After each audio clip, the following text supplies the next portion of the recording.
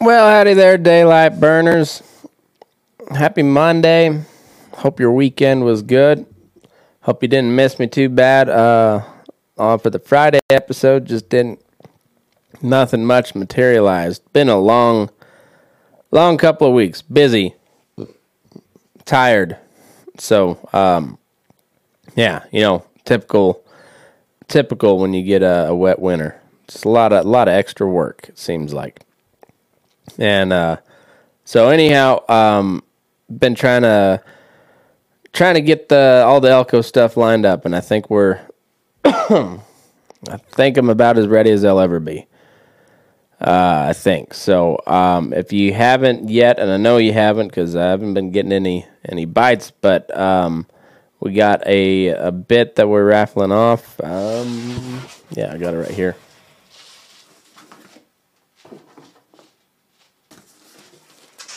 We got a bit from Ryan Erickson that we'll be raffling off. Proceeds will go to help pay these artists, as well as a nice headstall from Nolan Booth over at Buck and Wild Leather down there in Tejas. And Ryan's out in New Mexico, so I know it's the Great Basin and all out here, but we're kind of bringing some puncher style to Elko. But anyways, you don't have to be at Elko to win it. It's don't have to be present, but we'll draw the winner Saturday night for both of those. And we also got some spur straps from Adam Drake. I'll post some pictures of those later later on this week. But it's $20 to enter for the bit, or you can get 6 spots for $100. $5 to enter for the headstall, or you can you can get 6 for $25. I'll probably do the same on the spur straps. $5 to enter, 6 for $25. So, anyways, it's just to kind of help pay these guys a little bit more than I can give them at the moment, and make sure it's a good show. Like they're getting paid no matter, but this is all just kind of bonus to help people keep coming back every year, because it's it's a really fun show, and now that the world, as crazy as the world is, it seems like it's kind of getting back to some sort of routine where we're not like we're out doing stuff again. So that's nice. I enjoy that part of things.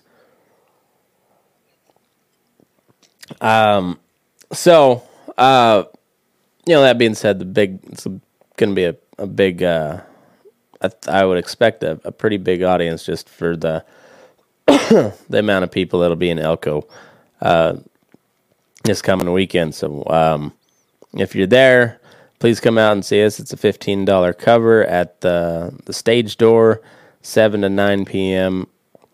Friday and Saturday night. That's the 3rd and the 4th. I forget the address of stage door, but I'll post all the details. As throughout the week, you'll be hearing a lot about it. So sue me. We gotta try to promote it. Try to go big. Go big or go home. So anyways, it's gonna be a fun time. Myself, Eric Shields, Cope Wilson, hopefully Ira Grusovic will be there. And then it sounds like the Wampus Wilsons will be in attendance and doing their thing. So Matt and Rachel are also planning on coming down. So and if you happen to be somewhere in the vicinity of Ira G and he needs a ride, maybe hit him up and let him know you'll give him a ride on down to Elko, so he can play his guitar and sing and have a good time. So that's all I'm gonna do for the for the promo on that. I'm got some butterflies, but it's gonna be a fun time. And anyway, for this episode, that's all I'm gonna I'm going to go with. So if you haven't noticed, I'm kind of like puzzled by the world lately. Like it just it just gets crazier and crazier, it seems like. And maybe I'm just maybe this is what it happens when you get into like your late 30s, coming into 40s, and you're just like slowly moving into the old to like the old person status. And so then just everything about the world seems crazy to you because you don't understand it because you're too far removed from the young generation to understand any of what's going on. And I feel like I may be kind of at that point. And so I'm trying to account for that bias. Like the TikTok generation is, I don't really understand. And my kids are young enough right now where I'm starting to kind of get it in some of the TV programming that they're watching and whatnot. But they're still young enough to where their identity is pretty much just based off of me and Ro. So that's they also think the world's kind of crazy too. So, but they don't know any better. And like I said, but just like slightly older than them, when they're starting to have personalities and find their own interests and stuff, like that shit I don't get. Like, and maybe that's just, I don't think it's anything different about kids being removed from the older generation. It just, I think I'm finally at that stage where I'm completely removed from that younger generation, and I don't get it. I don't get anything that's going on, and it seems like it's just kind of, there's that mixed with there actually is just a lot of crazy shit going on in the world, and but it seems like the whole world is just like in panic mode over everything, and maybe that's the social media effect of the overall social media effect is it just puts people in panic mode all the time, or crisis mode, or whatever it is, just like instantly it's like, we gotta fix this now. And and like either panic or outrage or crisis, it seems like. It's, I don't know. And it's funny because I'm listening to all this shit go down. I'm reading stories, and I'm doing a lot of it from the back of a horse, tending to cattle, and just kind of shaking my head. I don't understand any of it. Like they're talking about how the climate is changing so fast, and if we don't get a hold of it now, it's like right away, like yesterday, we should have had it done. And getting off of fossil fuels, if we don't do that, we're all gonna burn up and die. But it seems like their proposals for us to do that and would be the consequence of that if we adopt all their proposals to, get off of fossil fuels and whatnot, then billions of people starve and die. But probably at a faster rate than than the earth, than being burned up in the earth because of climate change. Because one thing we found out when a government centrally plans the agricultural system of their country, it eventually leads to famine, because it's for different reasons. Like, doesn't matter what there's like a million different reasons that a centrally planned economy doesn't work, because there's a million different people in that economy. So the economy is just people making decisions about their life. Like, what do I need? What do I want? How am I going to get it? And then you act upon those needs and wants accordingly, whether you trade with money, or you trade with labor, or you trade with, or you barter. It's all barter. It just depends on what you're bartering. And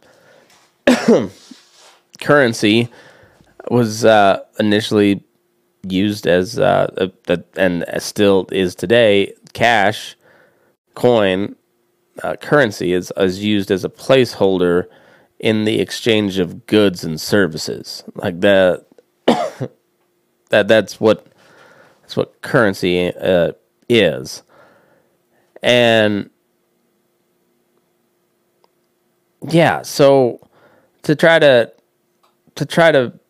manage all these decisions that are being made at an individual level from one central location never works, because that one central entity cannot decide what's best for an individual over there. And so, because to make things efficient, initially the centralized entity standardizes everything, so you don't have as much freedom.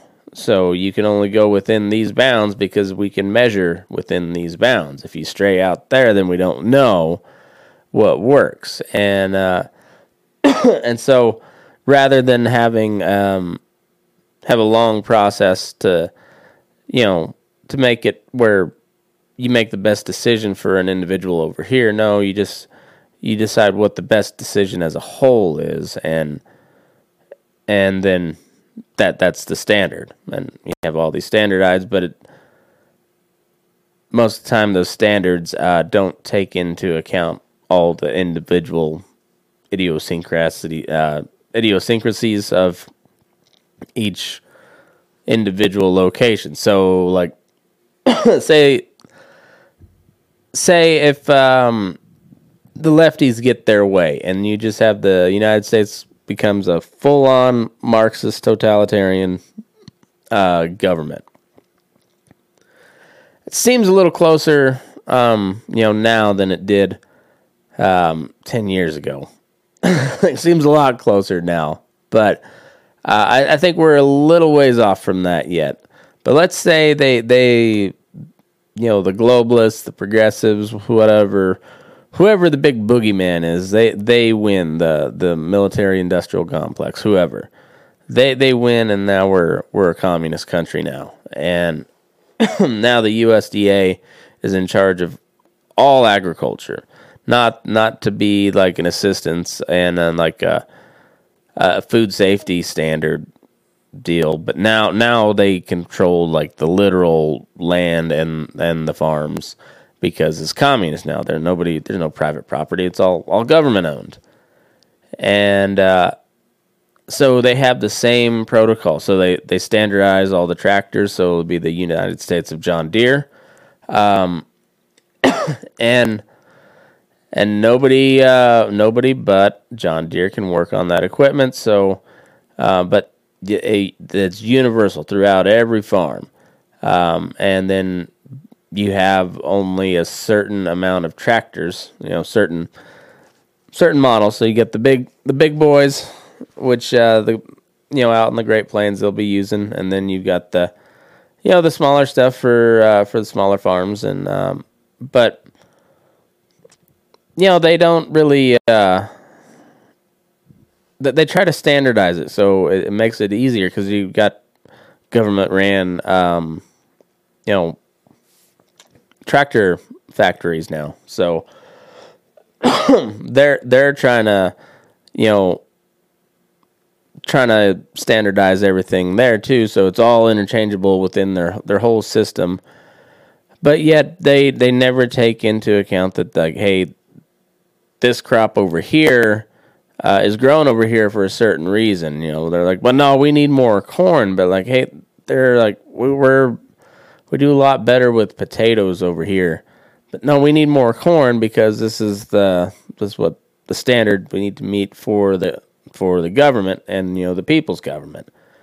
And so then you have a bunch of people that don't know what they're talking about telling people that know what they're supposed to do, but they don't have a choice, and then they're like, all right, you do this because that's what the government says, and and it's the people's land now. So, well, that leads to idiots making stupid decisions, and a lot of times decisions made out of spite or just plain just ignorance and stupidity, and just it's always how bureaucracies work. The bigger the organization, like the worse it becomes. It becomes unmanageable, and well, then one thing leads to another, and a bad weather year wipes out the three products that you're making that it was dictated by the government, wipes out the crop, and well, you don't have anything else because you've not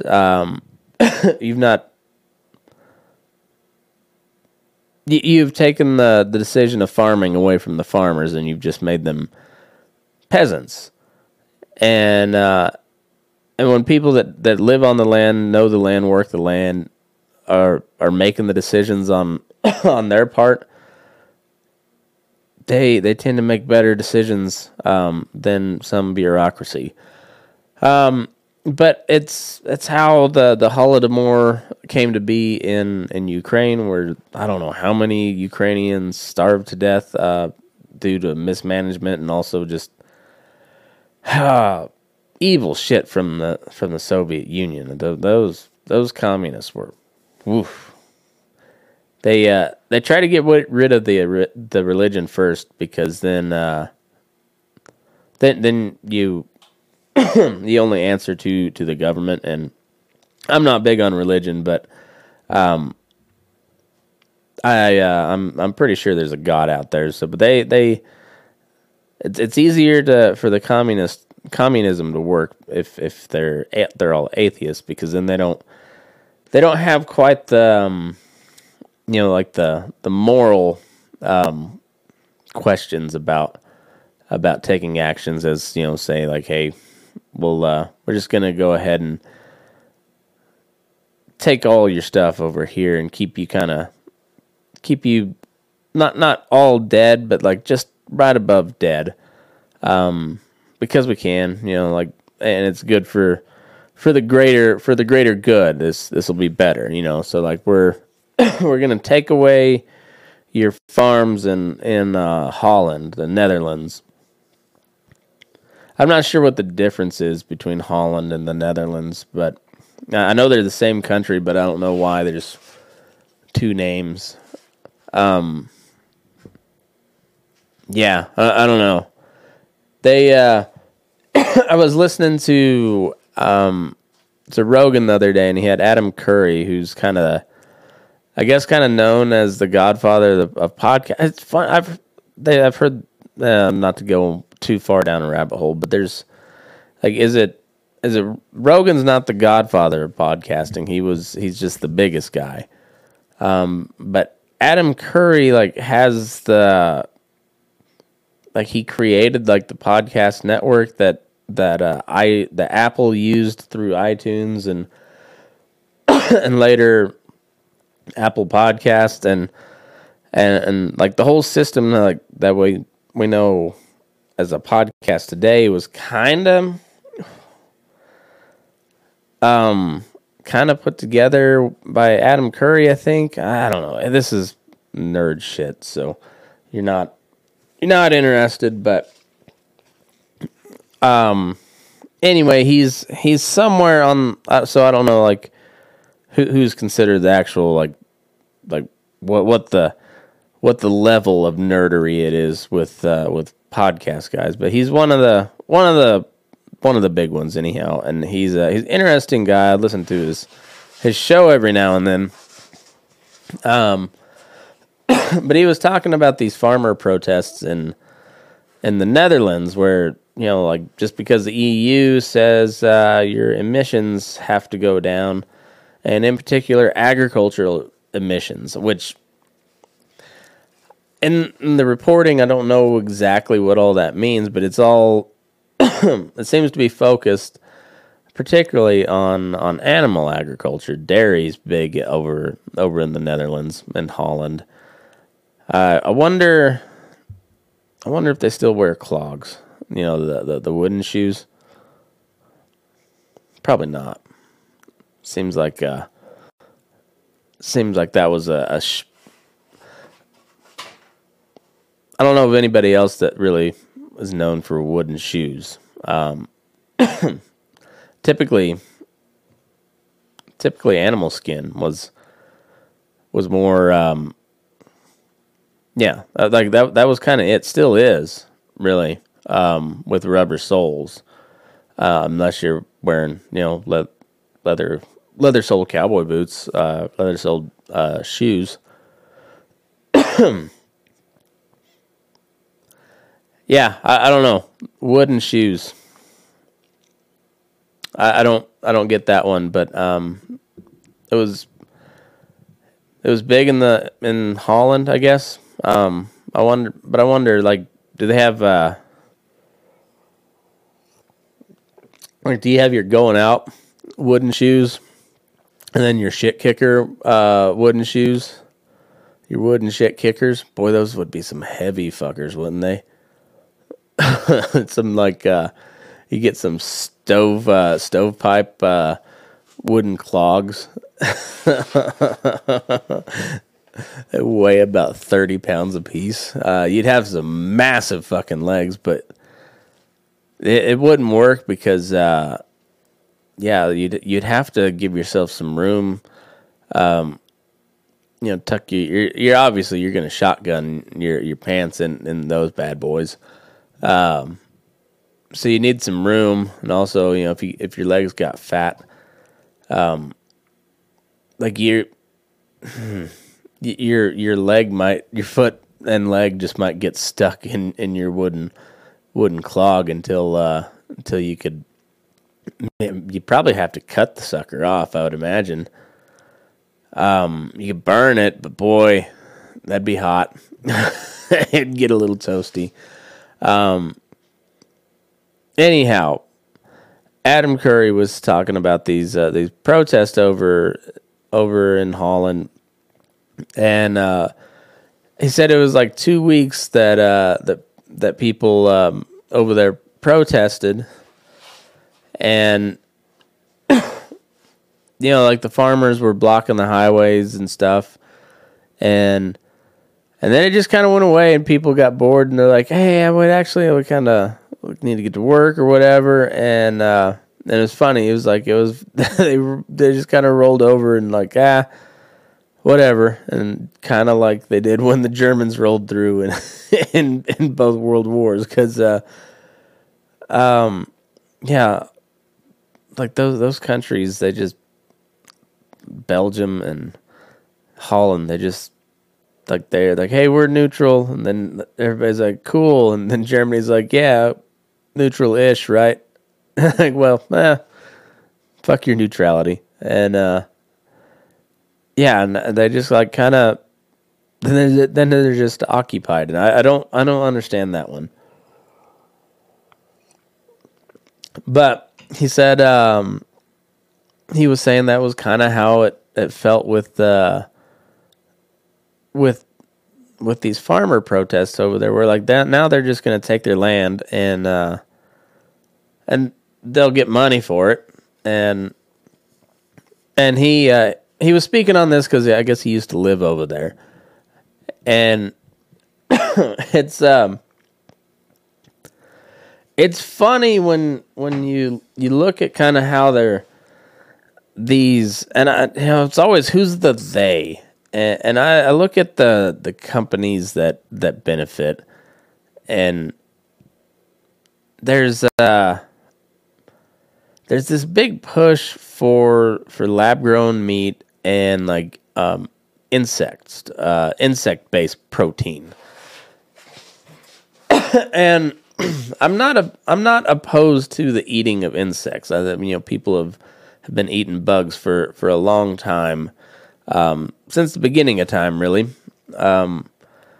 But they also have shown that they tend to like animal flesh better than bugs. And anytime they reach a certain status of living, they quickly transition away from eating bugs and go to eating meat. So it's just kind of a common trend that yes, bugs are edible, and then if you're down to that dire of a situation, you will go ahead and eat it, but you'd rather not. All things considered. I don't care care to eat bugs. When a perfectly good burger, steak, chicken wing, even some weird meat, some weird shit, when you start eating, liver and liver and heart and all the organ stuff. It's not, I wouldn't say weird, but that I'll eat a lot of weird type of animal flesh before I dip down to the bug category, unless we're talking like sea bugs. Sea bugs are different, like shrimp and crab and lobster. Those are just big bugs, but they're different because you can, you kind of got to go after those where like bugs, like you just put up a light and they'll fly into it. And, and that's harvesting bugs in the wild. But like I was talking before, like what we're gonna go down a ride here on what one of these like bug farms is gonna, these insect farms is gonna look like. And now that I kind of seeing it in my head, it makes a little more sense why you see places like or these companies like Tyson and JBS and these big corporations investing so much money into like the plant-based bullshit and now this lab-grown meat and the insect stuff. So here's just a weird little video that I thought you guys like. It's kind of, howdy there. I'm Matt McKinley with the Burning Daylight podcast. If you ever wanted to make a podcast, well, Spotify's got a platform that lets you make one super easily. And then you can distribute it everywhere and even earn money. All in one place for free. It's called Spotify for podcasters, and here's how it works. Spotify for podcasters lets you record and edit podcasts right from the phone or computer. So no matter what your setup is like, you can start creating today. Then you can distribute your podcast to Spotify and everywhere else podcasts are heard. Video podcasts are also available on Spotify. And if you like my show, Fence Post Politics with my buddy Aaron, that's the place to watch it because it's all video all the time. And we share videos, we comment on videos, we share news articles and funny memes. So it's pretty cool. And also, if you want to take your conversations with your fans to the next level, your question and answer and polls are the best way to get them talking. You can attach that to your podcast there, and you get valuable interactions with your fans. And with Spotify for podcasters, you can earn money in a variety of ways, including ads and podcast subscriptions. And best of all, it's totally free with no catch. And that is true. supposed to do a testimonial here. But anyways, this is the podcast I use, or the podcast host that I use. I like Spotify. They're very good on just letting you do your thing with no catch to it. There's a good reason why Joe Rogan hosts podcast on Spotify, and this is a great way to get started if you've ever thought about starting a podcast. This is where I would send anybody to go. Best thing you can do is just download the Spotify for Podcasters app, or you can go to spotify.com/podcasters to get started. And yeah, if you've ever thought about just doing a podcast, or if you're tired of paying a monthly service that doesn't seem to do much for you, Spotify Podcasters is your spot. So go to spotify.com/podcasters or download the app today.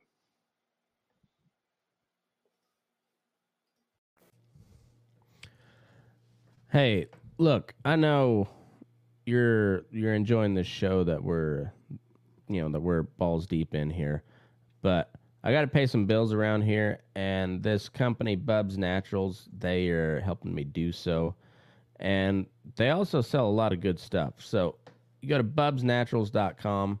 It's named after Glenn Bub Doherty, who was a special operator, CIA guy, was one of the guys that was killed during the Benghazi raid. His best friend started up this company kind of in honor of him. They're both very active guys, and they wanted just good, clean supplements, and that's what these are. I take the collagen in my coffee along with MCT oil. It's a powder, kind of very, very slightly sweet, like very faint sweet taste to it, but also got a kind of a creamy texture. It's good stuff. They also have coffee now. I haven't tried it yet. Might have to. And looks like maybe they got some like Gatorade type mix, but it's all good, clean stuff. Apple cider vinegar gummies, which are awesome. Apple cider vinegar is great for you. Collagen supposed to what do they say on this? Let's take a look.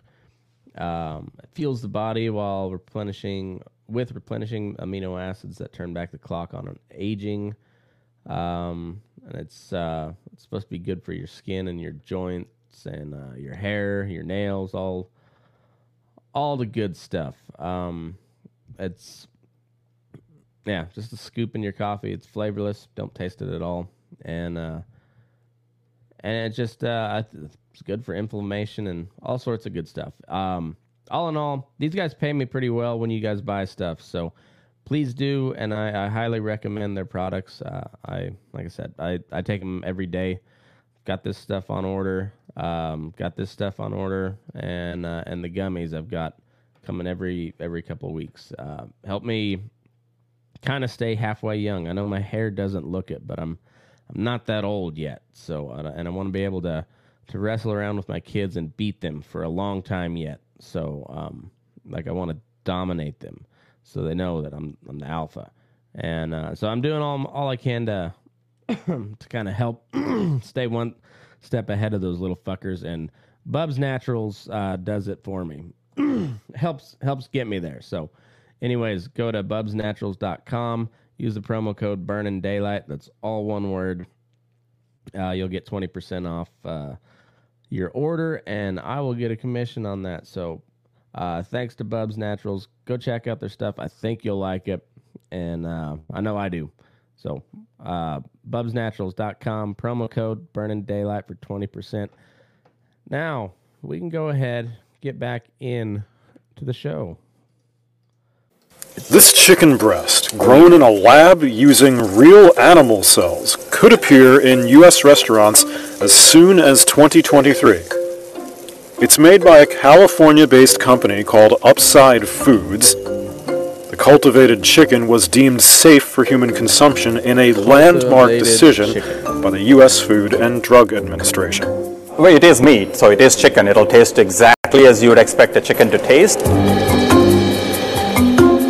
Lab-grown meats derived from a small sample of It's a cells vat. collected from livestock, which is then fed nutrients, grown in enormous steel vessels called bioreactors, and processed into something that looks and tastes like a real cut of meat. Upside Foods CEO Uma Valetti explains. Like I said, it's not a meat alternative. It's meat that's grown from real animal cells. So what we do is we take really high quality animal cells from, let's say, a cow or a pig or a chicken or a lobster, and we look for cells that can continue to grow outside the animal in a very robust and a healthy way. The part that's remarkable about it is we didn't have to raise and slaughter a chicken to get real chicken meat out of it. Just one country, Singapore, has so far approved lab-grown meat for retail sale, but So, we didn't have to kill a chicken, but we just took some of their cells and then we put a bunch of goo on it, and then we put it in a vat, and then they had like the sprayer deal, and I mean, I think I'd just rather have the chicken, like I've slaughtered a few chicken in my day, and once growing up on a farm or ranch, or anybody goes hunting, like you get a respect. First time you kill an animal, it's once you realize that, and if you accept this, well, this is how I'm going to get my food. This is how somebody gets our food to us eventually. Like it's an important thing to learn. They're like, yeah, this is part of life. The whole circle of life deal. I won't sing that song. I'm not gonna get monetized anyways, but I'll still get a copyright notification from Disney if I sing too much of the the circle of life from Lion King deal. But yeah, I'm okay with killing the chicken to put food on the plate. I mean, I'm way more okay with butchering the beef, because let's face it, beef is better. And but that being said, I don't mind a little yard bird now and then. And I would just rather have that as opposed to all this weird nerdy shit that you got going on here. That can you imagine, like, how many of these freaking vats that they're just pumping out chicken goo out of each and every one of them? How many of those you could fit in the Holcomb Tyson plant there? And then you don't have to worry about the lawsuits and the workman's comp, and because one of your employees got stomped by an angry steer because you didn't train him very well. And let's face it, all things going well, like, everything should flow real smooth, and you don't have to have your employees come into real actual contact with those animals hardly at all. But shit happens when you work with animals. It just always does. And if you can eliminate that completely, like, that's then all you have to do is worry about your employees falling into a vat, I guess. But that's that's an interesting little thought experiment there. And you're just like, huh. So you're just gonna just pump out a bunch of fake, or, well, I guess it's not fake. I guess it is animal product somehow.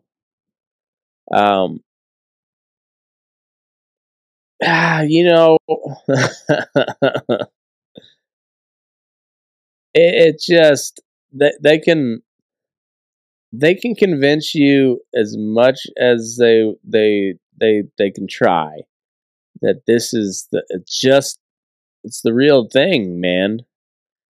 No, it's fucking not. No, it's not. It's just not. It is not the same. But we'll watch a little But bit the more. United States is poised to follow. Upside worked with the FDA for 4 years before receiving the agency's green light in November 2022. The company hopes to bring its product to restaurants as soon as 2023 and to grocery stores by 2028. And it's not just Upside Foods. Another California cultivated meat company, Good Meat, has an application pending with the FDA. And two other companies, one based in the Netherlands called Moza Meat, and another from Israel, Believer Meats, say they're in discussions with the agency. Some famous chefs, like Argentine Francis Malman and Spaniard Jose Andres, have already signed up and plan to showcase the meats in their high-end eateries.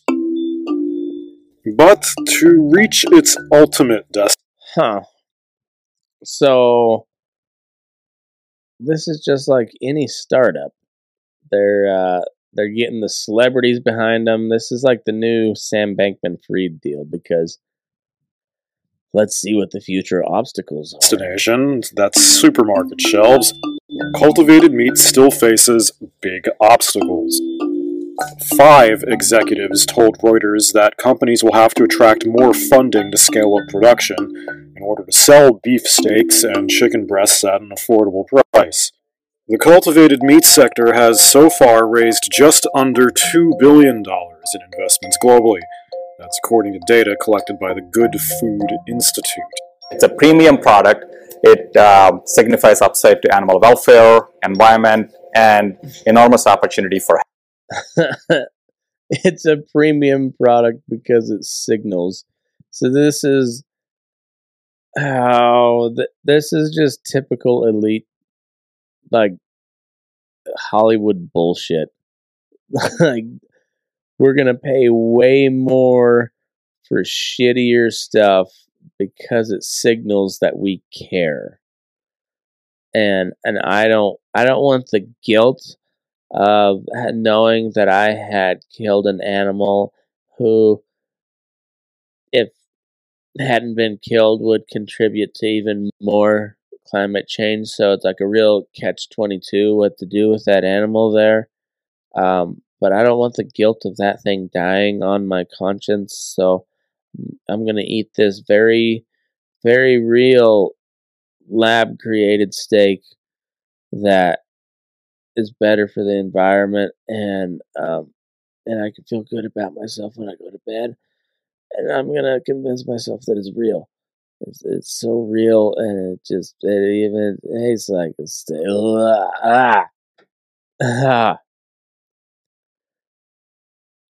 I cannot imagine that tastes good. Like they had all these people saying the same shit about the Beyond Burger. That is, I mean, it was like you won't even know the difference. And we tried it here on air. It's not good, the Beyond Burger. So like this shit that you made in the lab and without cloning an animal, like no, like you never had a living, breathing animal there. Then it's not meat. You know, you can say we had cells, but no, but you didn't grow an animal out of those cells. You made some shit that you just popped from a tube on. No, it's not meat, dude. It's not meat. health. So we think the initial pricing will be premium to organic, and with time, over the next 5 to 10 years, it'll come to conventional parity. And we also expect the price of conventional meat to continue to grow up significantly. It keeps going up. Cultivated meat price comes down, and there's a sweet spot in the next 5 to 10 years where we intersect, and we become more affordable than conventional meat. For now, production is Okay, so we're seeing all of this stainless steel tubing. I'm positive this is like heavily climate controlled. because it's like a lab setting where this guy's walking around with a hairnet and a lab coat, nitrile gloves, got booties over his shoes. Like the whole lab type setting. So it's going to be temperature controlled and probably humidity controlled, and that takes a lot of energy for a room with like vats that what are they called, bioreactors, where you're just like growing cell cultures, essentially, like at an industrial scale. That takes so much energy. So like I don't know how much more energy it would take than a packing plant, but I can't see how that you're just cutting out the cattle like that. That's but there's a whole line of smaller economies that and markets. I shouldn't say economy, but there's like a whole little branch off economies that are markets that are that go along with the cattle trade, from beginning to end. And so not only are you getting rid of the cattle, but you're getting rid of all the markets that follow that animal throughout the life cycle. And I mean, I guess that's a really good way to cut down on emissions, because you just like did away with a whole sector of your economy. Like that's, I mean, doing away with something's a good way, to cut down on on carbon emissions, I suppose. But like, I don't know that it's a good thing. And you're you're getting rid of a whole sector of the economy, and you're replacing it with this lab grown meat shit, where your labor force is going to be a fraction of what it would be to the the life cycle of a cow. Like I said, there's a lot of moving parts that go from baby calf on the ground to a steak on your plate. There's a very, very complex set of systems, and but if you listen to some of these supposed experts, like that's the kind of future they're talking about. We're like phasing out animal agriculture altogether due to carbon emissions or whatever. And you're just like, yeah, but these same people will tell you with a straight face that we need to send M1 Abrams tanks over to Ukraine, which are run off of some sort of jet fuel. Which is, last time I checked, not real eco-friendly, like not climate friendly, not very green. It's like straight petroleum and iron and steel. But we have to do that to save humanity. But we've got to stop raising cows to save the planet. We can send war machines that consume an ungodly amount of fuel, fossil fuels. But shut up and eat your lab meat, buddy. Hey, it's a weird dystopian Still limited. Upside's facility in the city of Emeryville in California has the capacity to churn out 400,000 pounds of cultivated meat per year. That's a small fraction of the 106 billion pounds of conventional meat and poultry produced in the U.S. in 2021, according to a lobby group, the North American Meat Institute. Then there's also the ick factor to contend with. A study in 2022 published in the Journal of Environmental Psychology found that 35% of Journal of Environmental Psychology Meat Institute. Then there's the ick factor. It does. It looks like it was just they squirted it out of like a caulking tube into a little like mold, like a cookie cutter, and you're just, and yeah, and then they just molded it, and it's like weird looking Play-Doh. There's also the ick factor to contend with. A study in 2022 published in the Journal of Environmental Psychology found that 35% of meat eaters and 55% of vegetarians would be too disgusted to try cultivated meat. Even the vegetarians. Cultivated meat companies will need to convince reluctant consumers to give it a go, despite the initial high cost, likely by highlighting the fact that their products don't involve slaughtering animals. Another draw is that growing meat in a steel vessel, instead of in a field, could reduce the environmental impact from livestock, which are responsible for about 15% of the world's greenhouse gas emissions. I think that's bullshit. I'm pretty sure that's bullshit. Almost positive that's bullshit. Like 80% comes from these like huge shipping containers, like the not containers, but like the barges and like the huge cargo ships that get sent all over the world. The oil tankers, like that's like 80% of the carbon emissions alone, and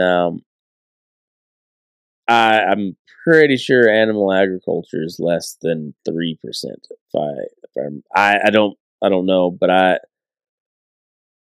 15% seems really high, and I'm calling bullshit. The unmistakable pioneering advantage of this field, because we're offering the choice to continue to eat real meat without giving it up or trying to become a vegetarian or a vegan.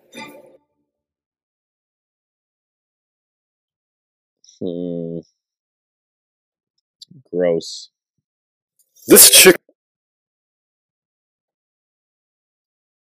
Yeah. So then I did a search for insect farming, because that's also kind of the new thing, is protein alternative. Is we're going to develop insect, and this is from studyfinds.org. Beetle burgers could soon reach mass production, helping to feed the world.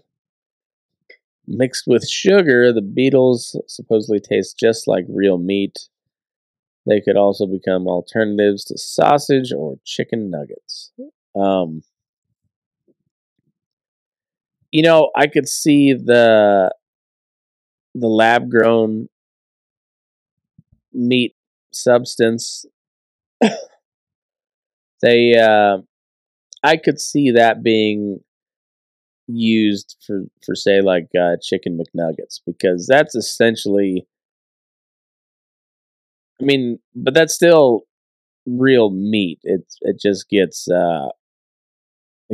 cooked and then formed and pressed into the nugget shapes, and then then cooked again.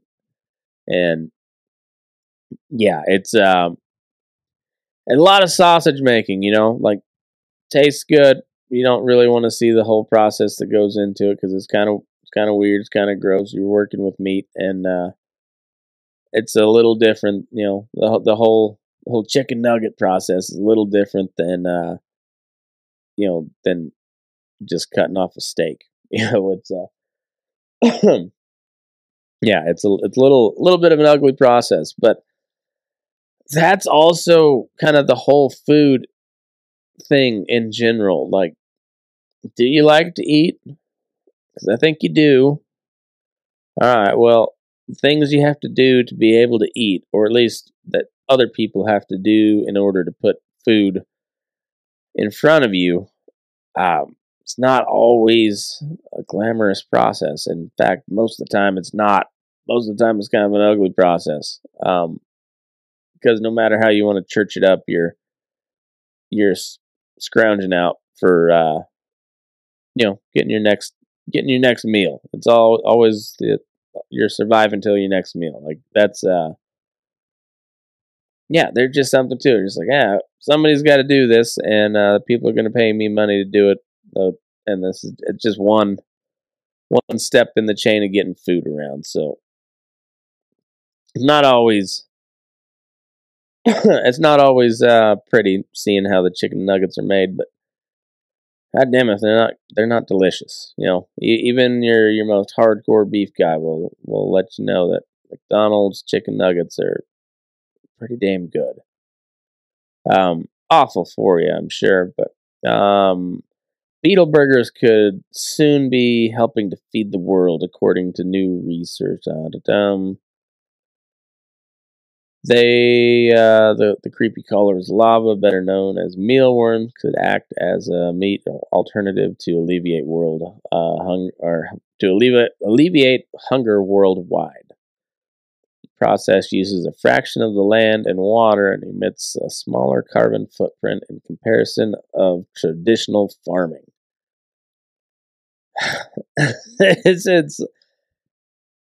This sure reads like a dystopian novel that like Glenn Beck wrote back in the day, or you got the global elite circle of just weirdos that want to control everything.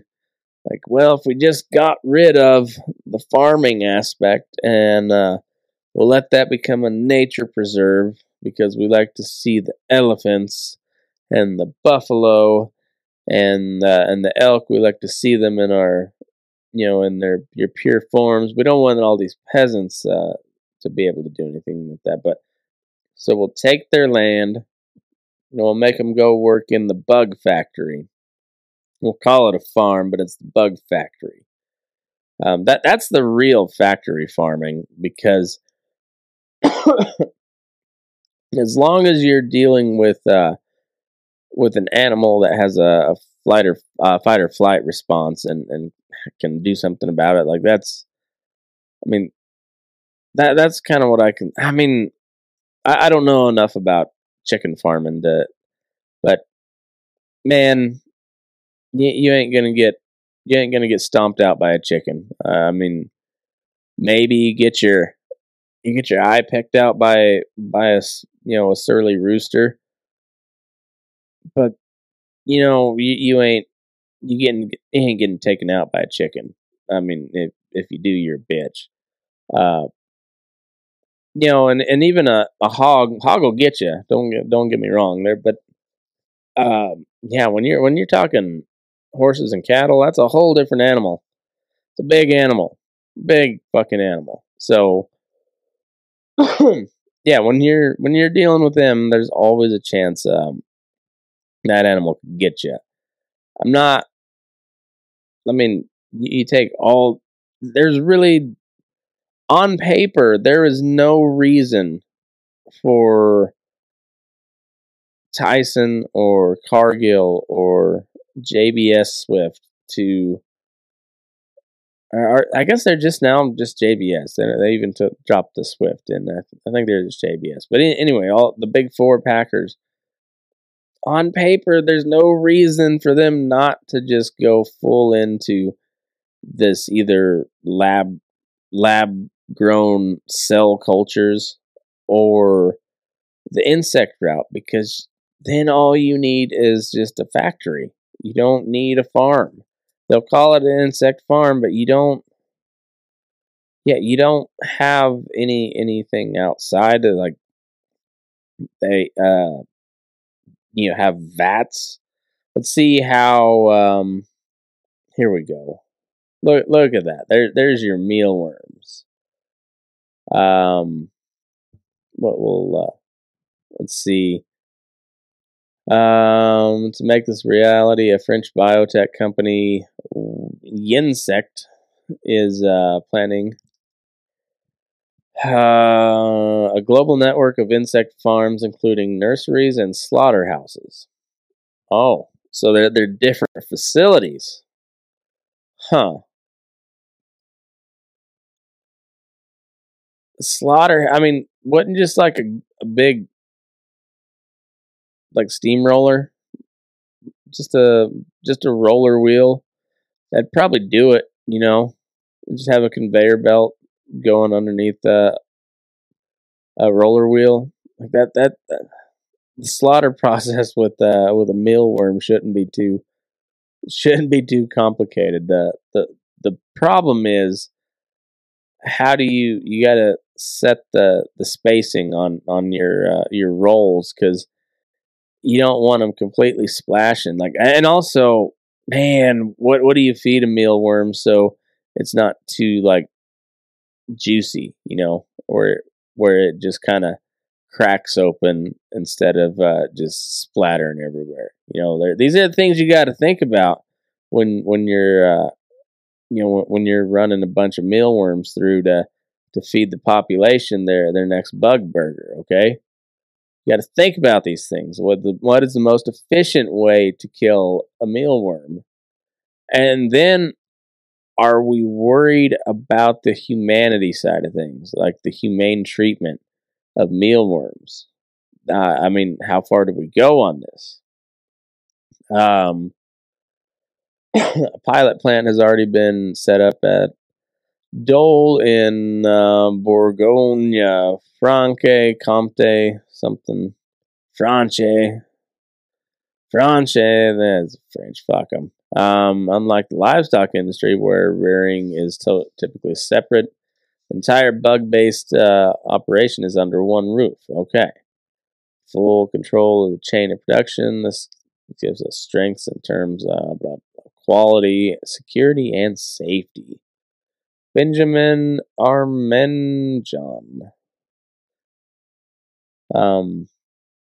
Robot arms and automated conveyor belts transport stacks of red trays in every direction. They are filled with billions of Tenebrio molitor beetle larvae. The dried critters are more than so they just dry them, just blast them. They are more than 50% protein and rich in fiber and fats as well. They can be turned into protein powder, shakes, burgers, cereal bars, and even cooking oils at a fraction of the environmental cost of traditional farming. For every 1 kilogram of protein, insect uses 98% less land and emits 40 times less carbon than beef. It also uses 40 times less water than pork production. Maybe until you're making, you're producing trillions at that point of beetle larvae to keep up with the demand. I mean, I'd rather just have the steak, man. I would rather have a really shitty steak.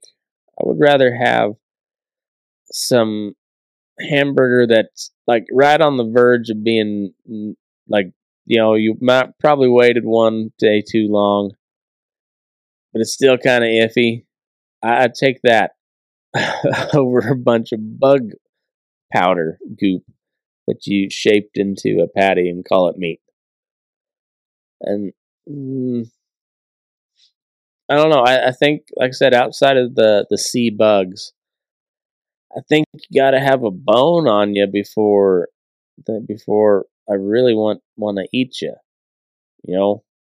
Like there's got to be some bones in there to take the flesh off of. That's my kind of my category.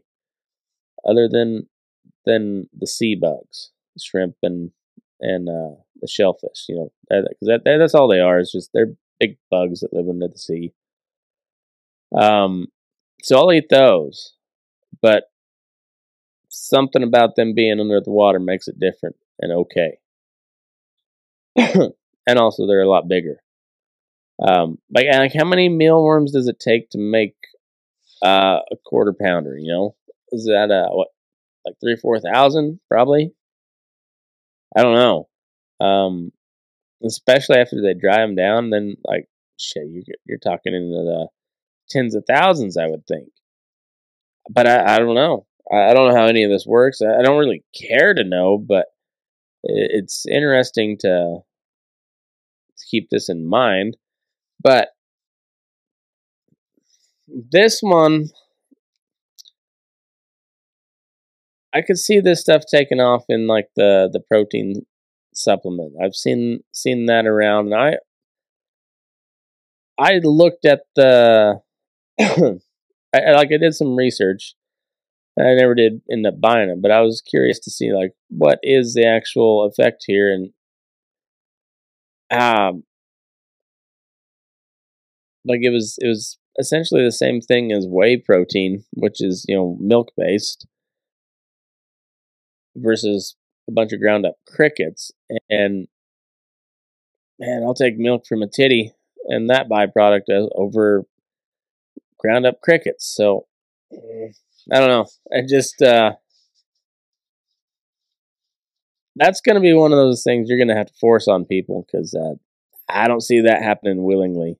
People might talk a big game, but there ain't that many people going to go eat bugs when if they can afford something else, which might be the ultimate end game. So they can't afford anything else, and then they're just eating your bugs.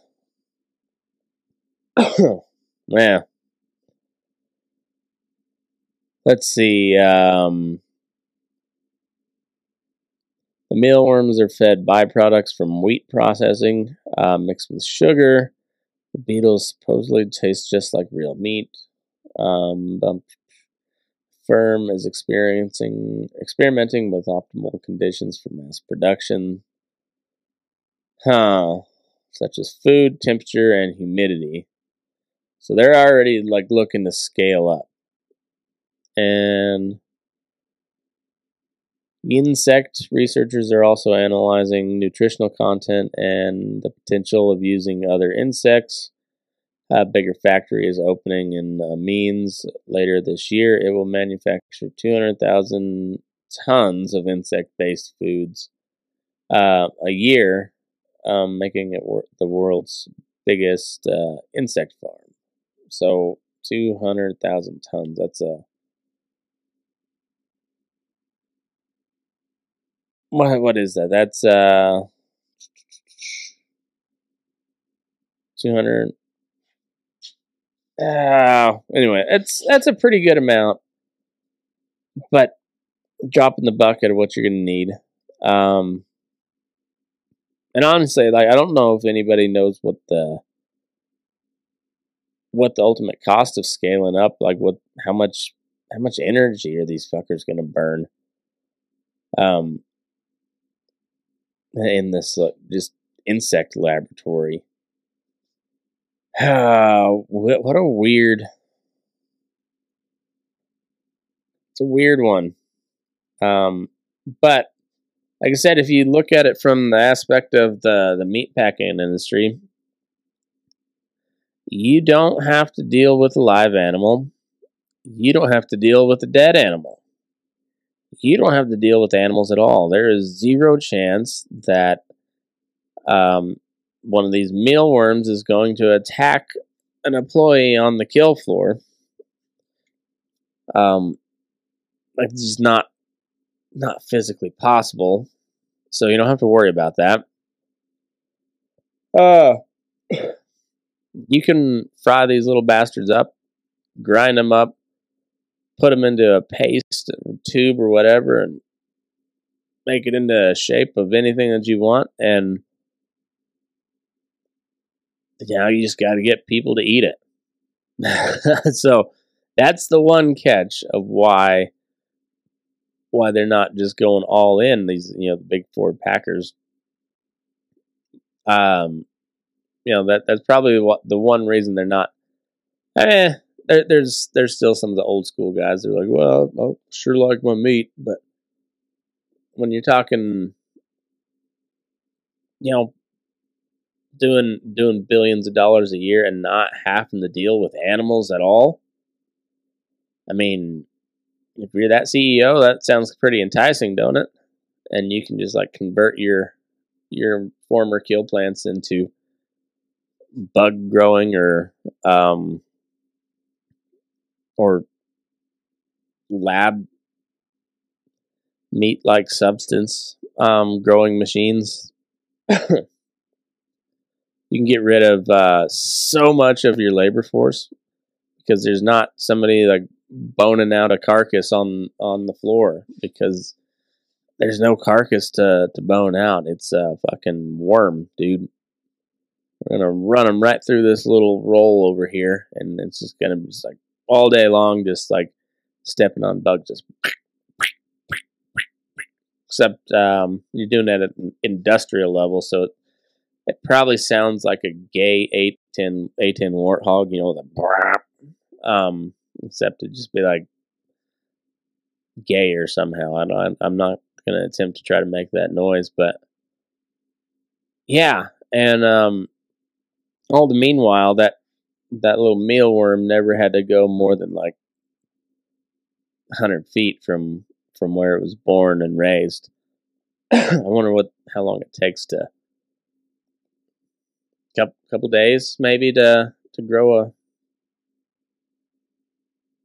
mealworm. I'm not sure. I'm not sure if I want to know. Yeah, I do. I would. If there was one of these to open up, I would want to go look. I would want to gawk, see like, what are you goofy fuckers doing? It's like, which one of your bosses came over and during, Operation Paperclip from the Nazis? Because this seems like the way they dial up these products, like that seems like some weird kind of like Nazi science shit. I'm not saying it has to do anything with politics. It's just like those type of scientists that the Nazis had. Seems like they got seems like something like that when you're tweaking all these, like how do we make the bugs more palatable? Well, if you're already at the point where you can do it, now you're just trying to sell people on it. Then I don't know. It just, like I say, it just seems a lot like some weird science novel, some novel about weird Nazi scientists and doctors creating something awful. That's what this whole like insect-based agriculture and lab-grown meats. That's the feeling I get to it. It's like we're living in a weird science fiction movie, and like a really gay one too. Like really, really weirdly gay. It's kind of funny when you tie like all the connections of like the rise of the trans movement, and you start to look into some like on the transitioning side of shit, and that you hear a lot about the puberty blockers and whatnot, but like one thing I've not heard many people bring up, or at least not a lot, is the fact that like Big Pharma used to be the boogeyman on the big on the left wing side. Big Pharma, like they make all those hormone drugs for the kids that transition, whatever, and then you're kind of just on those hormones for life, I think. And I could be talking out of my ass, but I'm pretty sure that's a lifelong commitment unless you detransition, and who knows what the fuck that entails. But anyhow, that's a solid customer on on the dole for whatever, pick your big pharmaceutical corporation that makes that particular hormone. Well, got another one, Bill. Got him for life. Got this one at 14. Holy shit, man. I bet I can do 12 next week. 12-year-old, I bet we do it. I don't know if those are the conversations that are being had, but sure kind of feels like it. And, yeah, it's weird. Corporations they're a weird thing, man. And these, sound like a freaking Tommy Chong there. Weird thing, man. Yeah. And then these people are like, oh my God, we got all these problems coming now, and we gotta change the way the whole world works so we avoid it. Now we gotta eat bugs. Like, I think I'll eat the steak, man. At the end of the day, I'll just go ahead and grow me a cow. For real, a cow that can run me over and jump the fence or whatever. Throw a calf that dies a couple days later, and that whole deal. Like, I'd rather have that whole process and eat a good steak than deal with these weird scientists and corporations and their goop from a vat or paste from a bunch of.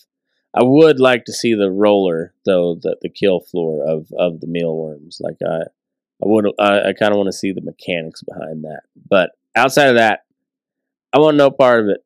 I'll take the steak, and make sure you go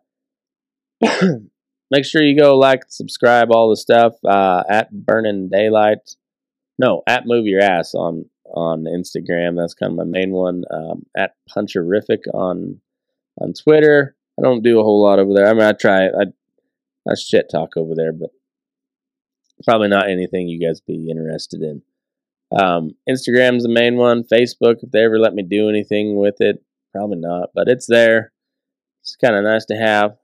Can't do much with it, but it's there. YouTube, Rumble, all the shits. I'm everywhere. Go search either my name, Matt McKinley, or Burning Daylight. Like, rate, review. Reviews, I guess, help. I don't know. Share it with your friends, though, if you like the show. I'd appreciate it. Come see us in Elko this weekend, 3rd and 4th, at the Stage Door. And, yeah, go do all the other stuff. Hit me up if you want to get in on the raffle. It's a really cool bit. It's a nice head stall, and it all goes to a good cause. So, thanks for tuning in, bearing with me through this my crabby attitude this winter, but it'll be better come spring, and until then, we'll make it just as fun as we can. So, thanks everybody for tuning in. Have a good week, and move your ass. We're Burning Daylight.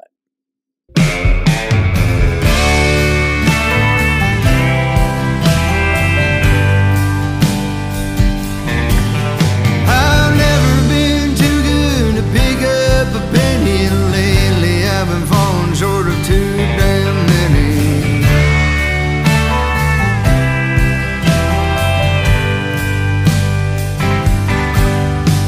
Wife on my left and baby in my right, dogs at my feet begging for a bite.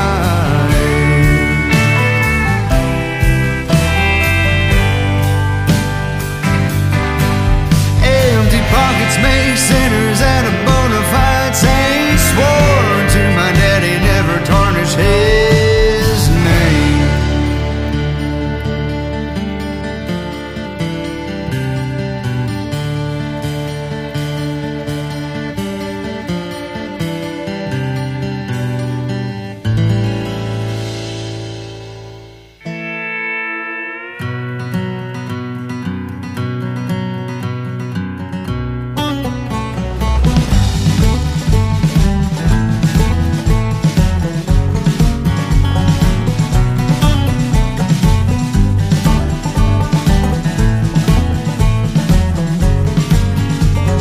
Droughts have been long and the floods have been fierce. Ain't made a profit on the farm near a dozen years. There's money all around, 8,000 feet down. Be a few more months before the drill can break ground.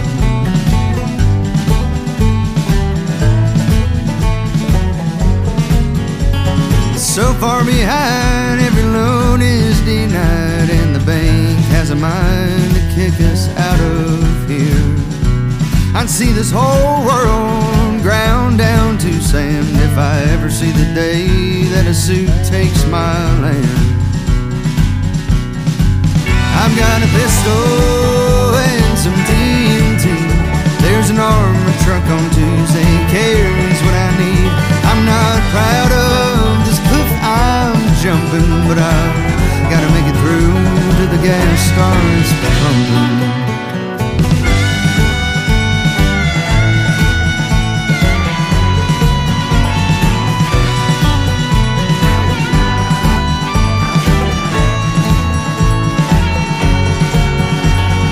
Take it on the road where no one will see. I know the mountains better than a warrior Cherokee.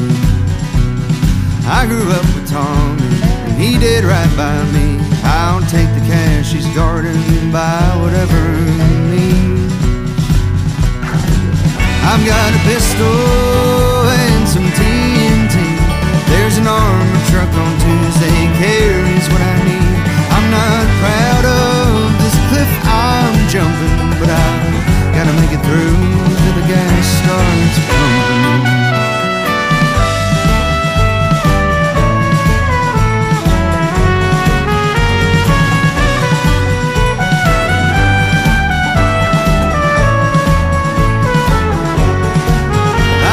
Daddy's not looking down as I wait here for that truck, and if he is, I pray to God he sends a little love.